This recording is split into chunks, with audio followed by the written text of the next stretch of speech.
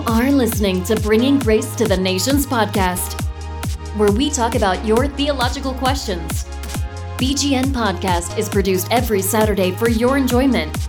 Get more information on our website, grace-nation.com. Also, follow us on Twitter at GraceNationMin and on Facebook. Now, here is your host, President of Grace Nation Ministries, Victor. Hello guys, and thank you so much for tuning in to Bringing Grace to the Nations podcast. I am your host, Victor, and I'm so happy just to be back here with you guys, bringing you another podcast. And I'm just so thankful that the grace of God has given us another day to record and to post. And so, glory be to Him, and we're so excited to be bringing you this topic today. I just wanted to go ahead and talk about Grace Nation Ministries for just a quick second. As you guys have probably seen, if you follow the website and the ministry, we have a new writer, and I'm so happy to and so thankful to introduce Jensen as a new and regular blogger on Grace Nation. She'll be kind of overseeing the blogging section of the ministry, and I think that's really cool, and hopefully that you guys will just really appreciate everything that she has to offer. And she's just a really good friend of mine, and so I'm super pumped that she gets to kind of join the Grace Nation ministry team. And I'm so excited to see what God does in and through her and on that section of the website. If you guys haven't read anything from her yet, or if you guys aren't familiar with the posts that she's made, go ahead and check it out. Seriously, it's really informative, and it's really just cool. Like, I just kind of love the style and how she writes. So, yeah, so make sure you guys go check that out. And today's podcast, we're going to be talking about something that is quite controversial within the Christian community, not just within Reformed circles, but pretty much all over the Christian church. This is something that's debated, it's something that's argued, and it's something that everyone has a different opinion on. I want to go ahead and introduce my co-host today. I am welcoming back Billy. He was our co-host for the What is Reformed Theology podcast. Yeah. And so I just want to welcome you back, man. Yeah, How you man, been? it's great to be back. I hope you've been doing well. I mean, class has been going well. Classes are going well. Yeah. Not too sure, but they're going. Well, you actually you visited Southeastern last week. Yes, yeah, I talked a little bit about it last week on the podcast. I went to Southeastern and fell in love. That's so awesome, man. I think I'm going to marry it. Well, they're a great school. Yeah, Great it's school. amazing. I'm great super theology. pumped. Yeah, I'm super pumped. But yeah, how'd you like the podcast last week? I rode solo. Oh, yeah, dude, I listened to it. It sounded great. Cool. I just want to apologize to anyone who listened to the podcast and did not.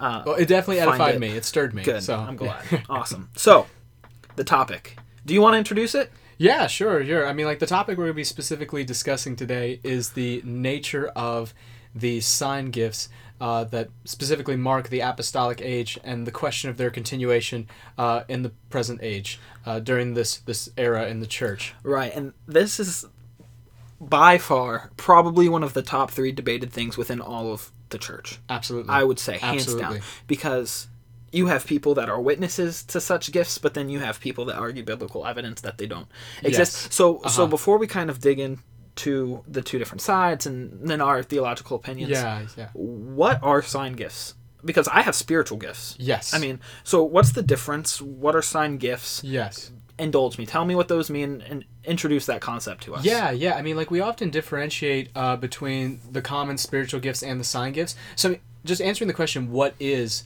spiritual? What are spiritual gifts? And to answer that question, we look at what the New Testament says about the nature of spiritual gifts and the Holy Spirit's role in the New Testament, and part of that being the edification of the body, the church. Right. And in doing so, the Spirit, when the Spirit baptizes believers into the body of Christ, the Bible says that He equips them with certain gifts that are meant to build up the body for the body's edification. So for some, that's, for me, I would say it's teaching. Right. For you, what'd you get on the spiritual gifts test? Yeah, so teaching and preaching and leading are kind of like where I fall to. Yeah. Mine was faith, encouragement, teaching. And so these are gifts that specifically are supernaturally given by the Holy Spirit to believers at the point of salvation, and they continue to progress over time. Now, I think it's important to differentiate between a spiritual gift and a talent. Okay. Because a talent a talent can be a natural inclination that you have towards something, Right. and it progresses over time. The Spirit is similar in that you are given to it at salvation when you're born again, and you naturally, as you grow in Christian maturity, this gift develops, and you are more able to use it within the context of the church. Right. So there's a difference, but when we're talking about sign gifts specifically, usually what people are talking about is, I would say, is probably, like miracles, speaking tongues, interpreting tongues, healings, things like that. Things like that. Things that are controversial in today's world, especially in America. Yes, especially with the charismatic movement. Yeah, the charismatic movement has done such an interesting thing to people's opinions, because I think it's almost elevated the debate. Yes. Just with their beliefs. Not that it's bad, not that not that we're causing any type of division. Yeah. But I just think the way that they're held in esteem within the different camps of theology causes a lot of division, because these are things people hold highly. And really, I mean, if you for some of them, it's for some people who believe in the gifts, like specifically tongues, and we'll talk about a little bit more about this later in the podcast, but specifically, if you ask them the question in regards to like the validity of it, like some of them are quick to defend it, because they've experienced it, and because a lot of them, the danger, and we will get into this, like I have many friends who are in the charismatic movement, and I deeply respect many teachers who are in there too. However, there's many of them who associate their ability to harness these gifts with salvation. They say that this is evidence of their salvation, and because of that, that's why they cling so tightly to it. And usually, like if you go to a non-denominational church, it's usually either a Baptist church or a Pentecostal church. That's 99.9% of the time. That's what it is. And that's what I've experienced when I go to non-denominational churches. And so today on today's podcast, I really want to focus on both sides. So I want to focus on what, the people that say that the gifts continue today, continuists, I want to focus in on that first. Yes. And then once we kind of discuss that, I want to move on to the camp that says the sign gifts are no longer in play. Okay. Cessationists. Okay. All right. So let's go ahead and start with continuists. Yes.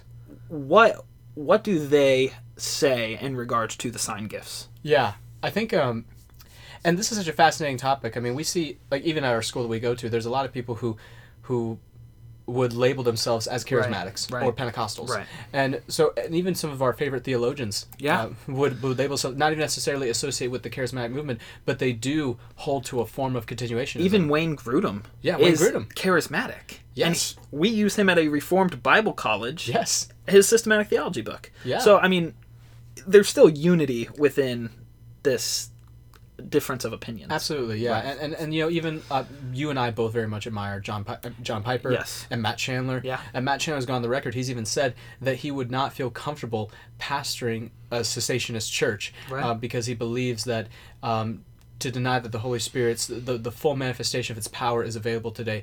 It's not that he calls that heresy, but he's just not comfortable teaching a place like that. It wouldn't be his conviction. So we see on both sides, and then like on the other side, we see John MacArthur, these great teachers who are on the cessationist side who have some really good points, and wrote Strange Fire. Yeah. And so these are both like two camps that have some weighty evidence and to both them. Inside the Reformed community. Yes. I mean, you look at it, and so like even in Reformed community, not even in on the charismatic side, you have difference of opinions. Yes, absolutely.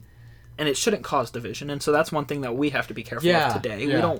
We're gonna do our best to adequately describe both sides, and then give you our theological convictions. Yes, and I'm gonna go on the record and say, I'm personally like, we'll go into my opinion later. I will say, don't. If you're listening, please don't assume you know my opinion yet. You might be surprised. But I will say I do not ascribe myself with the charismatic movement. However, I do have many friends and teachers who I deeply respect who are in it. And back when I was in high school, I did ministry for a few years, and I led a Bible study of about 50 people. It was me and another guy. His name was Caleb Rivers. Great man of God, loves the Lord, and he had the exact opposite theology I did. Like he was completely Arminian, super Pentecostal, and there was so much unity in that. Even though we disagree on everything, like we both love Jesus, love the Word, love people, and so I think, just like you said, it's important that we approach these topics with that mindset. Right, absolutely, and I think that's a great thing. That is a gift from the Holy Spirit. The fact that we can interpret Scripture slightly different ways, yet still have such unity within it. Yeah. So which one are we going to go through? We're gonna start with the continuists. Okay. So gifts are still active, and God is using them in today's world. Yes. So, I mean, that kind of sums it up. So if we look at the charismatic movement, or we'll just kind of focus in on that. That's somewhat of a newer movement. It's kind of I think it's hitting its peak now. Yes. I think it's definitely starting to pick up some steam, From especially the last few decades, and especially up north. Yes. I think up north is a huge area where the charismatic movement has taken off, but it's moving down south. Yeah. And there are a few things that I think they say in terms of like the gifts continuing on. From what you know from your studies, what do continuists hold theologically as the reasons why they believe what they believe? Yeah. And there's different levels of continuationism. Specifically, there are some who are within the charismatic movement at Pentecostal churches who, they jump on board with all the gifts and they do whatever they can to practice them as frequently as possible. Right. They seek after these gifts as physical manifestations of God's power, due to the fact that it does, it emboldens their faith and their evangelism, and so that's one reason why they cling so tightly to it. There's other people like the Third Wave movement, and these are believers who believe that the gifts ceased for a while, but that it's been coming back for the past few decades, and that's been increasing. There's some great theologians who are in this camp, and then there's the open but cautious. Now these are the people who, and John Piper ascribes to this. Yes. These are people who would say that the gifts are still. That they are still active today in the church, but the thing about that is that they are not active in the same way, and as a battle, we're fighting a war, what I mean, and those battlegrounds are different in different places, and so they would say that there's a rarity to it. They're not normative, but they are active in different places. But they would say though that the charismatic movement today, the Pentecostal movement, that the way in which they practice the gift is not in line with the parameters that Scripture sets for church government. That's what they would say. And I think that's a fair assumption. Like, I think that's a fair criticism of, especially some of the extreme charismatic movement. Part of, because you have the charismatics, and I would say like there are so many Pentecostals and things like that are born again believers, passionately in love with Jesus Christ. Yes, absolutely. But then there are some extreme charismatic, camps that take it to another level, and they just it's just straying from Scripture. And we can say the same thing about cessationism. Yes. So don't think we're picking sides here, because we look at it and God's not a God of confusion. Absolutely, He's God of order, and self-control. The devil is the one who wants to deceive you and confuse you and make you doubt. That's not in God's job description. Absolutely, right? So we have to be careful, when we're judging these things, and like when we're seeking Scriptures, and like when we're asking the Holy Spirit for clarity, to ensure that we're not falling into this deception of confusion. Absolutely, which the continuist camp has the ability to fall. Like, you can fall into that. Yeah, and I would say it's important, and you brought this up, that we recognize that we cannot practice the gifts of the Spirit unless we are bearing the fruits of the Spirit. Right. And one of those being self-control. Right. And all the gifts, the majority of the gifts, they are given for the primary purpose of the edification of the body. They're meant to be done in love, not for self-promotion, and it's not in the will of the person to perform these gifts. It's all the power of the Spirit. But even then, we don't serve a God of confusion. We serve a Spirit of power and of order and self-control. And this Spirit, especially in the parameters of corporate worship in the church, in church government, it gives parameters. Paul gives parameters to the church in Corinth in 1 Corinthians chapters 12 through 14 about how we are to practice these gifts. And if we just talk about specifically like the gift of speaking in tongues, because that was a very controversial gift in that day even, there were some believers who, like today, associated the speaking of tongues with salvation, to say that it's evidence of your salvation. And Paul is addressing them to clarify this issue and bring clarity to what the Bible actually does say about it, what the purpose of the gifts are. And I think, can we talk about just tongues for a minute? Yeah, because I think that's usually like when we think of sign gifts, that's like the most prominent one. And I think we have to define like what is speaking in tongues, because I think there's two different ideas. Me too. Yes. Of what it is. And so like you have what the Pentecostals, charismatics, and things would say like is like this prayer where the Holy Spirit just kind of takes you over. Yeah. And you speak in this language that is not known to anyone. Yeah, and I would say, and I do agree with that to an extent. Okay. I agree that there are two different kinds of tongues that we see in the New Testament and in the epistles. Specifically, like we see the kind in the book of Acts chapter 2 at Pentecost. Yes. And these tongues were given primarily for the purpose of the advancement and proclamation of the gospel. Right. This is also, this miracle was meant to testify to the message. But we see, even from the very beginning, that it wasn't sporadic or chaotic. Right. While they were speaking in different languages, speaking in tongues, they all ceased whenever Peter rose up and started speaking. Right. And they all understood. Exactly. Some would debate that speaking in tongues isn't simply us speaking another language, but it's God opening the ears of the listeners Right, to so that they can receive hear. to Right. receive the message, even if it's not in their language. Right. And I think one of the big things is, like, especially speaking in tongues, like, Yeah. I've seen and I've heard testimonies of that very thing. Yes. And so when I am listening to a good friend of mine tell me a personal account Yeah. of them witnessing that, it's not my prerogative to say you're wrong. Mm-hmm. I can't, just as the scriptures are built off of eyewitness accounts, off of Jesus' resurrection, I can't go to my friend and say, you didn't see that, you're wrong. That's not my job. So Yeah. we have to be careful when we are trying to judge these things, because it's not really our job to judge those things. Absolutely. Right? Absolutely. I mean, we can, and that's the thing. When we bear fruit, it's for other people. And when the question is always going to be, are they doing this in love? Is this selfless? And is it building up the body? That's always Right. going to be the question. Now, there is a second kind of gift that we do, a second kind of tongues we see, I think, in Paul's letter to the Corinthians. Where he's talking specifically about this gift, this language that they're speaking that no one can that no one knows. Right. There are people who are given the gift of interpretation, but to the one who has this gift, it says that he's speaking it directly to God. It's between him and God. And so we see the first kind of tongues in Acts 2 and Pentecost, this kind of language that is an intelligible language that people can understand, and its purpose is the advancement of the gospel. But then we see here this kind of prayer in the Spirit between a believer and God. And Paul actually mandates, he encourages, he even says toward the end of chapter 14, he's not saying don't speak in tongues. He's not forbidding it. Right. And he does leave room for those who maybe have this gift, this unknown language, and he says, he gives a permission to use it in church. He says 1 or 2 or 3 at most, one at a time, and only if there's an interpreter. Right. So that's the parameters he gives us. Right, and I think when we look, especially how the church is handling it today, I think Paul gives us very specific instructions. Like, Yes, and he also very says specific. this is the rarest of the rarest. Like, he says not everyone will have this gift. Yeah. Right, and so And he always lists it last. Right. Yeah. And so when we look at the Pentecostal charismatic movement, we have, or just anyone in general, we have, when people are practicing this speaking in tongues, they have to be doing it within the parameters that Paul gives us in Scripture. Absolutely. And if we step outside of those boundaries in any way, shape, or form, we're stepping out of the boundaries of Scripture.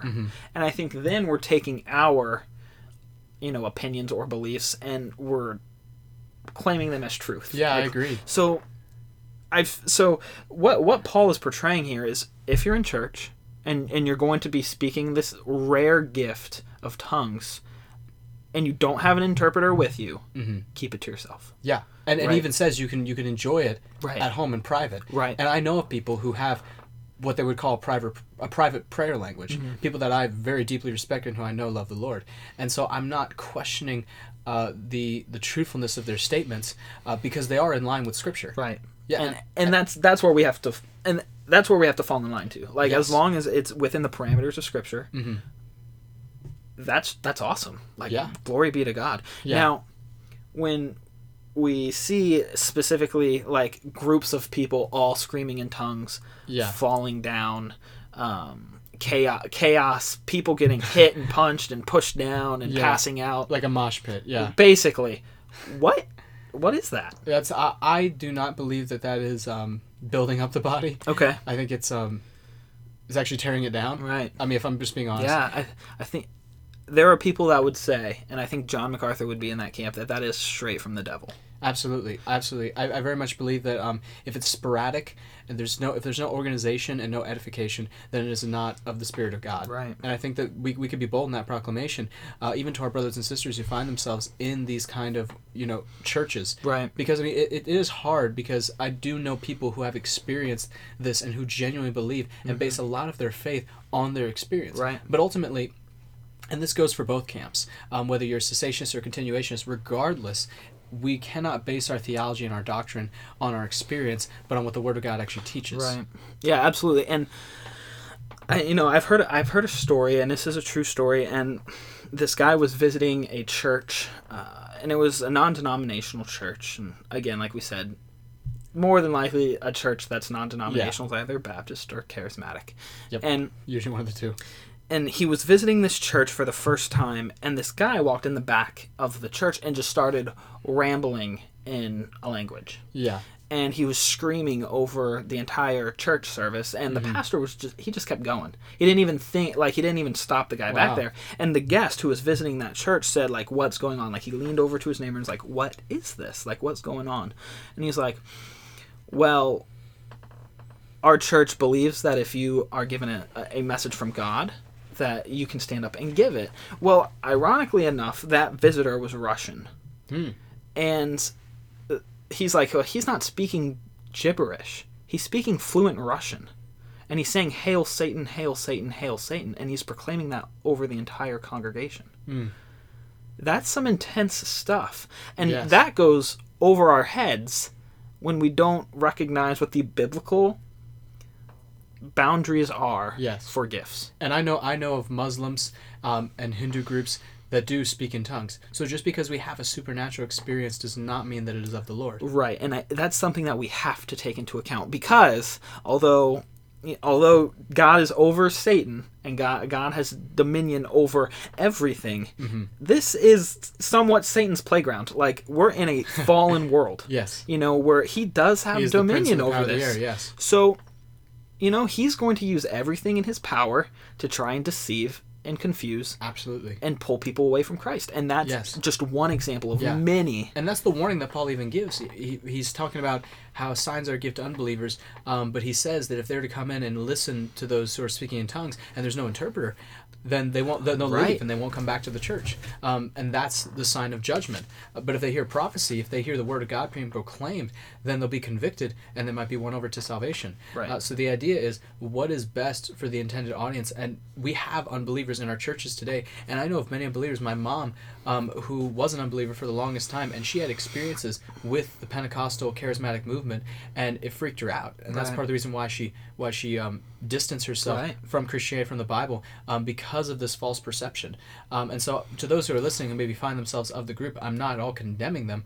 I'm just saying, please read the epistles, read Paul's letter to the Corinthians, read the list of spiritual gifts. I'm not saying that everyone who attends a charismatic church that they're faking it. I'm not at all suggesting that. I do believe that we'll get into my beliefs later, but my point is, I'm not trying to question their experience. I'm just trying to ask them to test the spirits, as and we're called to, and so taking that, and so we've looked at kind of this, perspective that the gifts are continuing in today's age, and we've seen examples, and I think there are biblical examples of gifts continuing, and I think people have definitely witnessed that happen. Yes.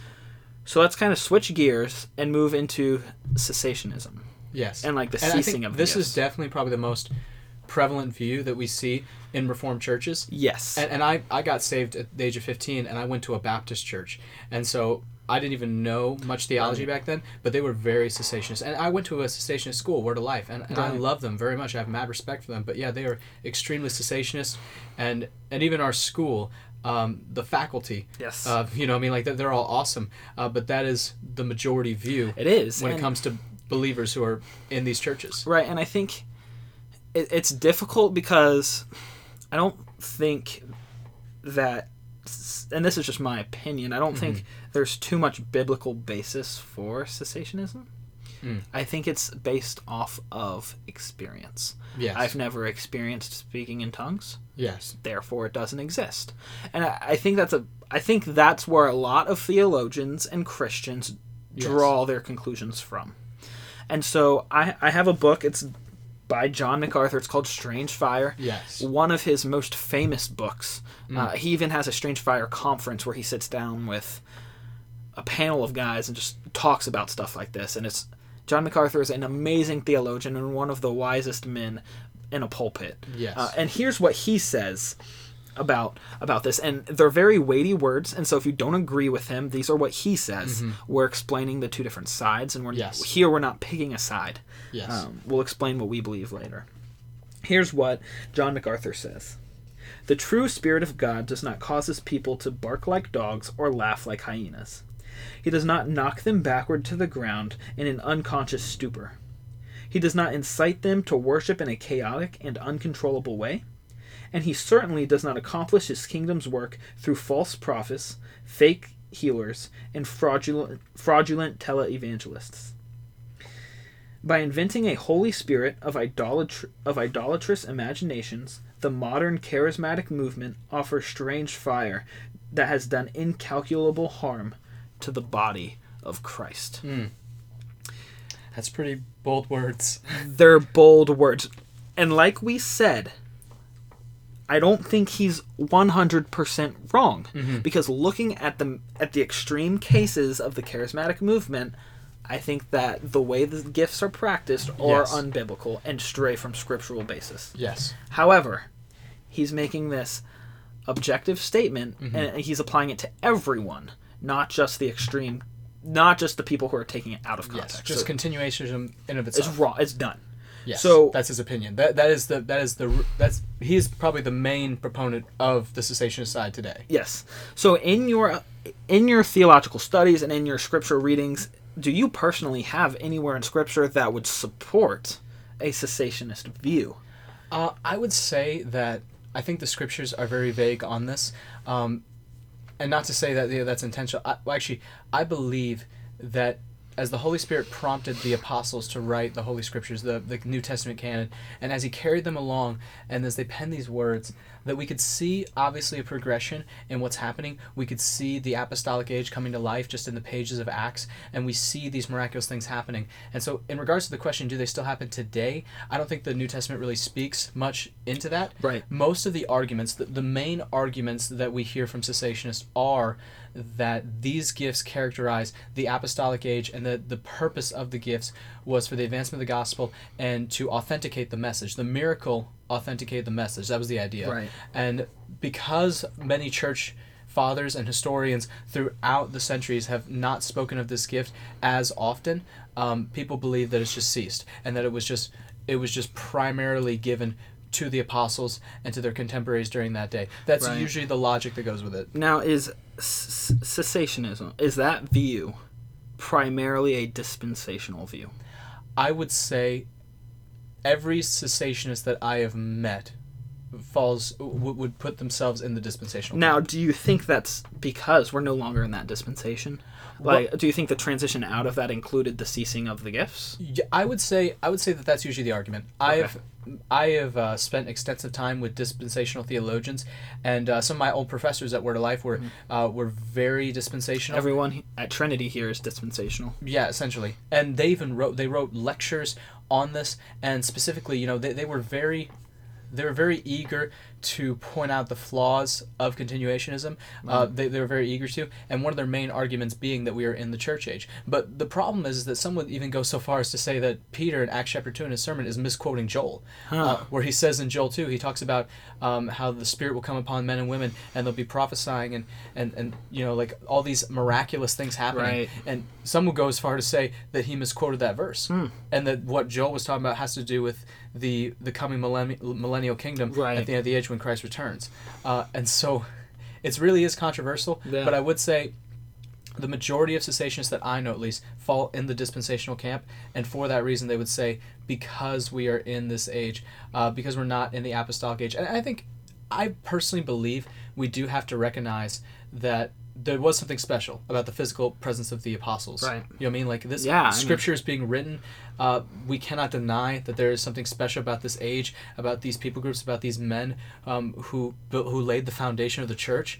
We can't deny that. Right. However, the New Testament gives extensive evidence on people who were not apostles who did perform these gifts. Right. And I think that's that right. We can't deny that. Yeah. We can't deny it. There's no reason to deny it. Yes. And so, after talking a little bit about that, let's kind of get into our convictions of the scriptures. And I think we have similar we're views. very similar. We're really say. similar. There might be one or two small things, but I think we're really close. And I think that's also because we have similar. We're both covenantal. We both kind of lean amill a little bit, historic premill maybe. Yeah. And so, with that being said, what are your convictions? Because yes, I would just kind of like to hear and for you to share to the audience, like, where do you lie within, the gifts and things like that? I have been asked this question multiple times on multiple occasions. Well, hopefully now you can just direct people to the Yes. podcast and you no longer have to answer the question. Yes, praise the Lord. I've had this conversation many times. I would put myself in the category of, and in the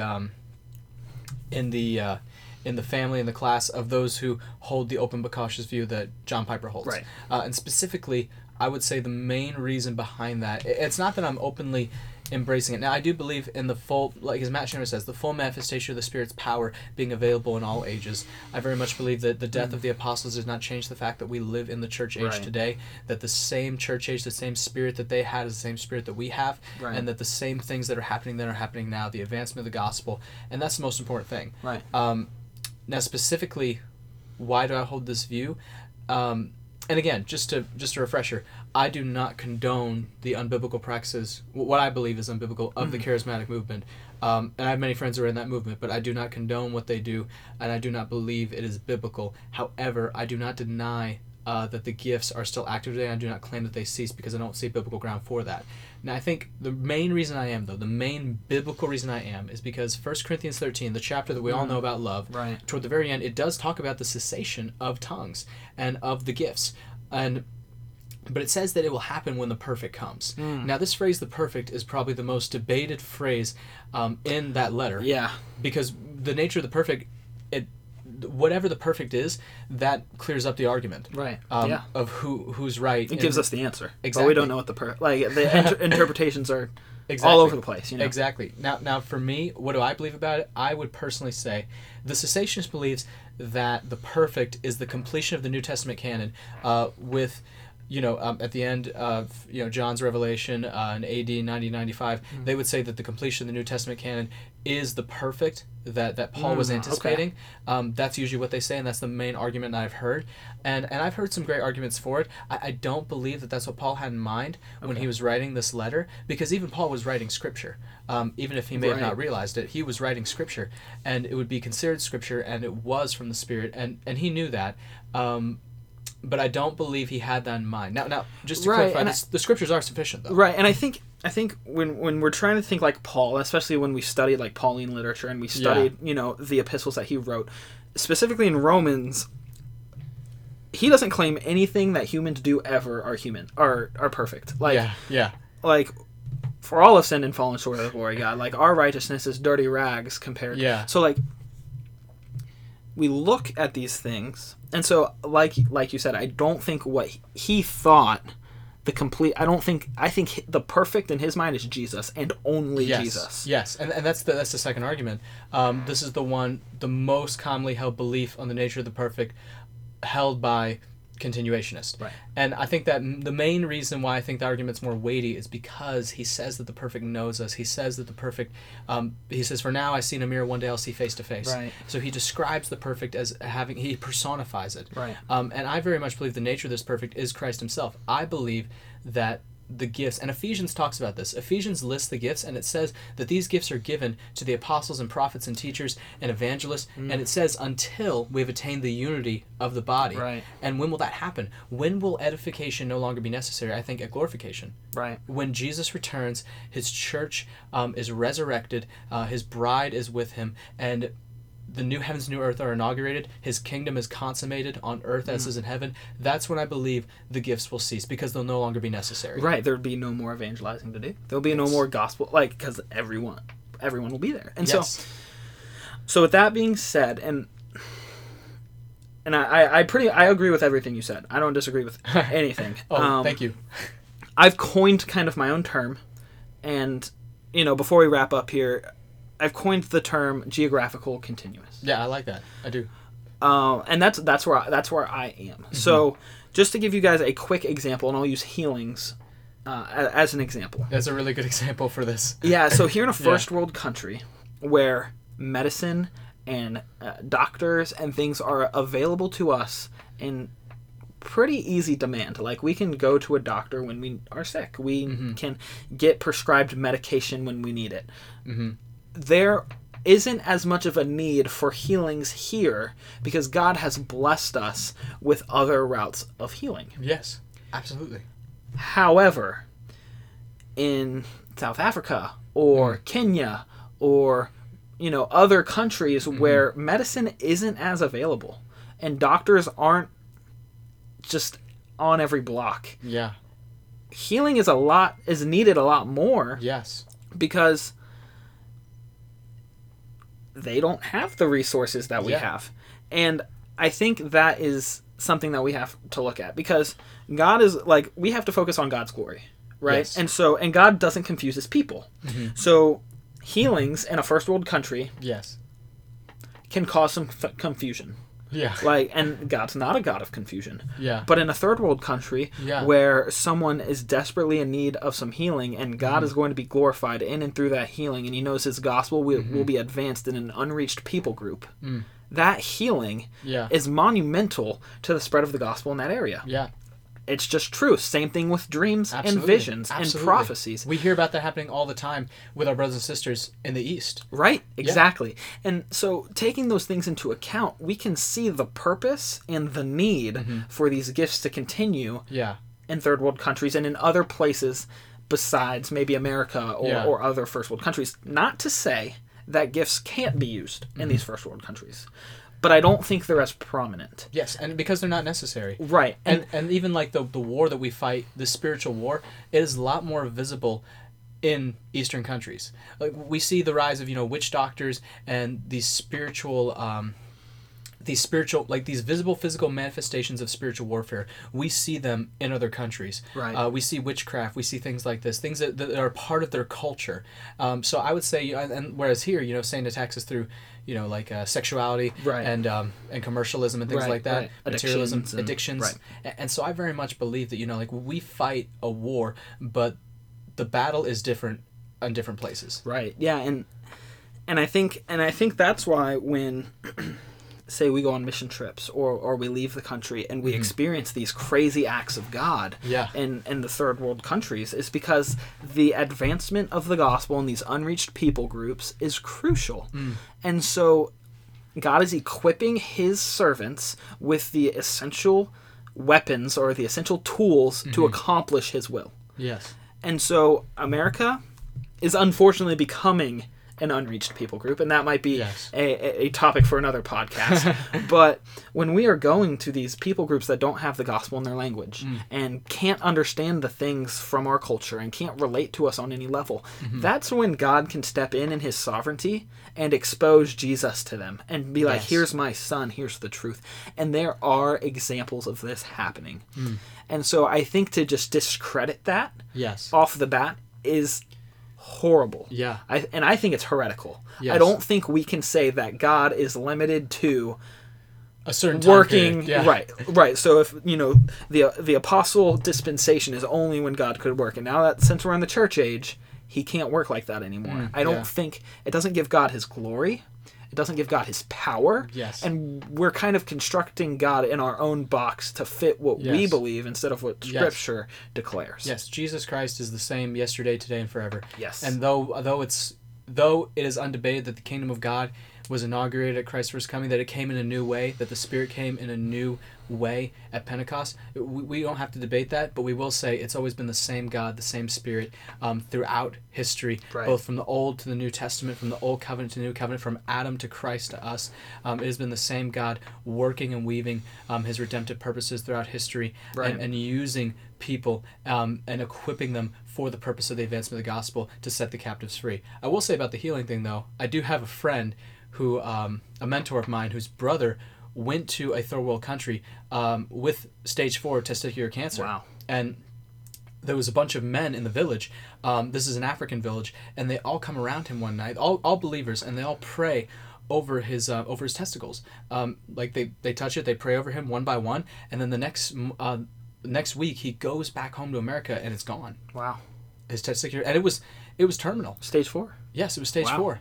And so I very much believe, like you said, it is dangerous for us to deny the power, the manifest power of God, and to limit it to a certain age or time period. I very much believe that the Lord is still working today, and I think the most important thing is that our mindset is towards Christ and the advancement of his kingdom. Right. And just like Paul suggested, we should be seeking after the greater gifts, the ones that'll best edify the body. If God so chooses to equip me, like, I'm just going to be honest, like, I believe tongues are still active, but I don't have that gift. Right. Like, I don't speak in tongues. Yeah, and this is a whole topic for maybe even another podcast, but and John Piper has gone on the record and said that he prays every day to God for God to bless him with tongues. Like, he prays that. And so it just got me thinking, I think God, although I might not have the gift of tongues right now, when I go to Haiti in the spring, you might.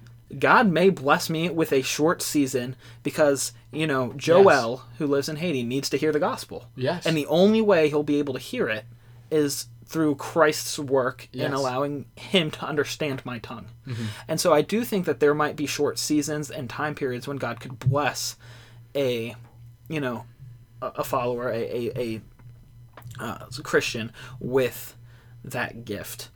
But again, and we look at Paul in 2 Corinthians, and he's getting these revelations from Christ. Yeah.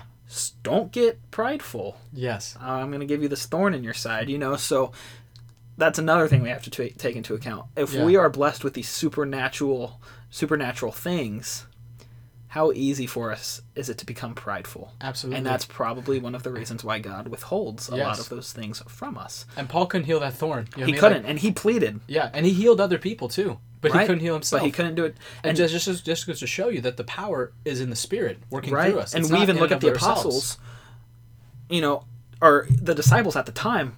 Jesus, we couldn't heal him. Why not? We couldn't take the demons away from this guy. In fact, the demons beat us up. Yes. I call it the reverse exorcism. They did the opposite of exorcise the demons. Why couldn't we? Right? Yes. It's because no matter what you've been blessed by God, God is sovereign over your blessings. Absolutely. So if you have the gift of healing, he can still say, no, not right now. He doesn't need to be healed right now. He needs to be pointed to Christ through his suffering. Absolutely. So God is still sovereign over any of the gifts he decides to grant us. But yeah, I think we've talked on this topic a lot for a short amount of time, and it's such an interesting topic, and thank you so much for being here on such short notice. Top of that, absolutely. Hey, I'm glad to do it. I've always been fascinated by the topic, and I know that there's probably believers who are listening all around the world right now who are very confused about this gift, and so all we want to do is just bring clarity. We want to present the scriptures in a way not to prove our convictions, but to help them shape and mold theirs. Right. Because it is controversial, and I do believe that every believer, as they read through the scriptures, they're going to come to this point where they have to wrestle with this issue. And it's not even that it's the most important issue. The gospel's of first importance, but as we wrestle with this, I think it's important that we come to understand, just like you said, that ultimately what's it all about, and that is the advancement of the gospel. Right. Gifts or no gifts. Yes, exactly. Gospel. Right. Exactly. Yeah, it's all for the glory of God. Absolutely. 100%. And I think that's something that all camps can try to agree with. Yes. Is that the gifts are from God and for the glory of God. Yes. And so if any of us are blessed with practicing any type of gift, let's do it for the glory of God, even if it's just our spiritual gifts, which are just as much of a blessing. And you should be using those to serve in your church and bless others. Billy, thank you so much for being here today. I really appreciate it. I really appreciate all the ministry you do here on campus in North Tampa. Yes, North Tampa, that's right. And just the youth group you do there, and yes. It's such a blessing Thank to have you so much. Your theological insight on the show today. So with all that being said, guys, I really appreciate all of you tuning in to today's podcast. Please follow us on iTunes, subscribe to our podcast there, leave us a 5-star rating, give us a review. Really appreciate it. We have hit number 4 on iTunes, which is our record. That is amazing. God is using this podcast in amazing ways. We have people in South Africa listening, people in Bangladesh listening, people in Japan listening. And so if you are one of those people, thank you so much for tuning in. It's such a blessing. And we are here praying for all of you guys listening. And we just pray that the podcast be edifying and Christ-centered and just a nice break from just the stress so that you can sit down and focus on God for a little bit. Make sure you email me with any questions you have at Grace Nation Min. That's Grace Nation Ministries at yahoo.com. And follow us on Twitter at Grace Nation Min, and on Facebook. Like our page, get our updates, sign up for our newsletter, all that good stuff. Thank you guys so much for tuning in. Until next time, take care, and God bless. And that's the show. Thanks for listening. The BGN podcast comes out every week. Questions? Email us at gracenationministries@yahoo.com or tweet us at GraceNationMin. Until next time, take care and God bless.